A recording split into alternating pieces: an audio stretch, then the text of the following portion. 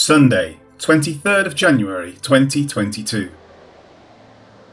So when they had further threatened them, they let them go, finding no way of punishing them, because of the people, since they all glorified God for what had been done.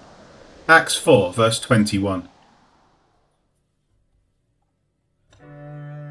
Peter and John have clearly stated their intentions to speak concerning what they had seen and heard. The council's command found no footing in them, but there was nothing further that could be done other than bring more empty words of threat.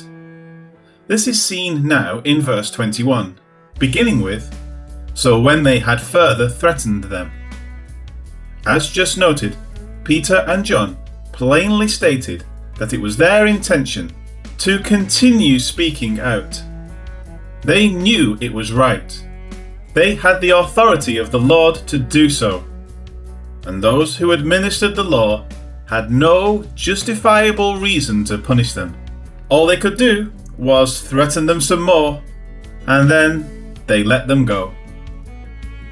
Whether the beggar was there with them, or if he had already been excused, Luke's words centre on the apostles. Their words effectively communicated the events that occurred. The healing that had been performed stood as its own witness to the truth of their words, and thus their defence was valid. Those who wished to silence them had to release them, finding no way of punishing them. Here is a new word that will only be seen again in 2 Peter 2 verse 9. Kolazo, to chastise.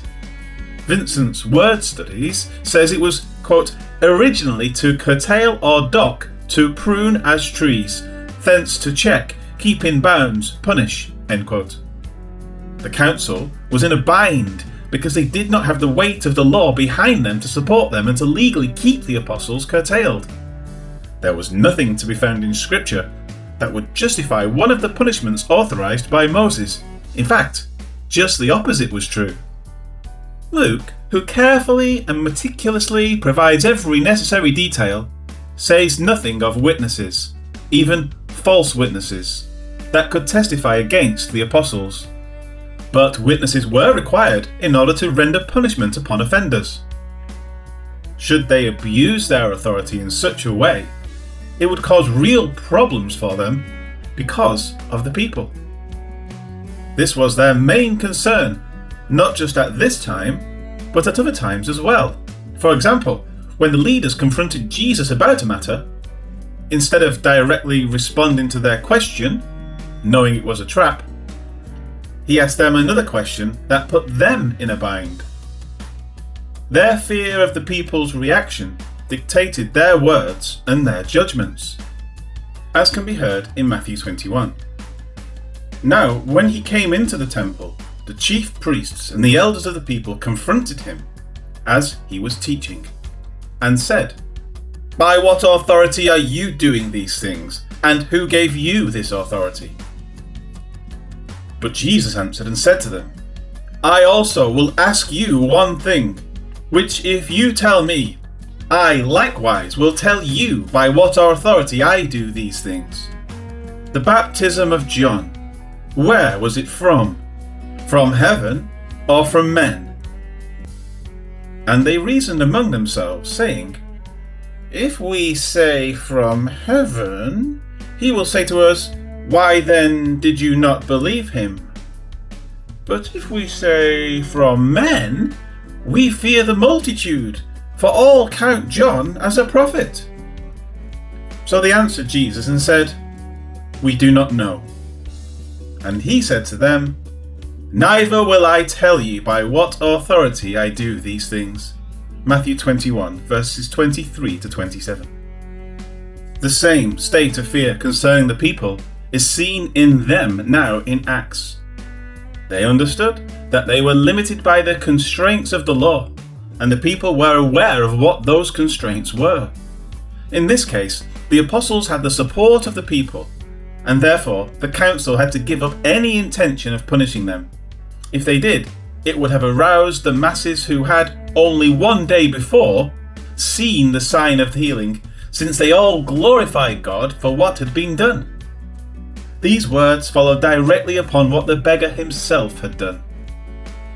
So he, leaping up, stood and walked and entered the temple with them, walking, leaping and praising God. And all the people saw him walking and praising God. Acts 3 verse 8 and 9. When the man was healed, he gave God the praise. When Peter addressed the crowd, he then denied that he had accomplished a miracle, but instead said that it had been upon the faith in Jesus' name that it had occurred. It was a demonstration of God's approval of Christ Jesus. Further, Peter indicated to the people that Jesus was the fulfillment of the words of Moses, that God would raise up a prophet like him. As this was accepted by the people, it meant that what was done was in accord with the law of Moses. Because of this, the people glorified God for the man's healing. If the council were to punish the apostles, it would be taken as an act against the law of Moses and against God, who directed the issuance of that law. The consequences of that would be that the people would surely revolt. Life application. In the US, there is a constitution that establishes the rule of law. The government, when run by miscreants, will do its best to work around the law, override the law, or simply suspend the law. But the Constitution is the basis of the law. It is what gives them power in the first place. Because this is so, if the people are aware of what the Constitution says, they will rightly revolt when the fundamental precepts found in this document are not adhered to. For example, the Second Amendment to the US Constitution clearly and unambiguously provides for the bearing of arms by the citizens of the nation. When the government whittles away at this right, there will be blowback from the citizens through the legal process. If that is ignored, at some point the people will be, not maybe, justified in taking action against the government because the fundamental right set down in the nation's founding document has been violated. The Word of God is of far greater weight and importance than the US Constitution. It is the very source of humanity's rights, responsibilities, and code of conduct before God. Man has no right to add to it or to take from it. It must be adhered to in its proper context, and accurately explaining it is to be held as a sacred charge by those who preach it and teach it. When this is not the case, the people should question on what authority the pastor, priest, preacher, teacher, church, or denomination thinks they stand. They should rightly revolt against any authority that does not align its teaching to be in accord with this word. Unfortunately, like the citizens of the nation in regard to their establishing documents, the people cannot do this if they do not know what the Word of God says. Therefore, it is incumbent upon you to read this Word, to study this Word, and to be able to defend a right interpretation of this Word at all times, lest your life be led astray from what God intends for you by miscreants who enter the church in order to tear the people away from what is sound and proper. Lord God, may we be sound in our doctrine because of our study of your word. Keep us from being led astray by those who would curtail our freedoms in Christ, but also from those who would lead us to abusing our freedoms as well.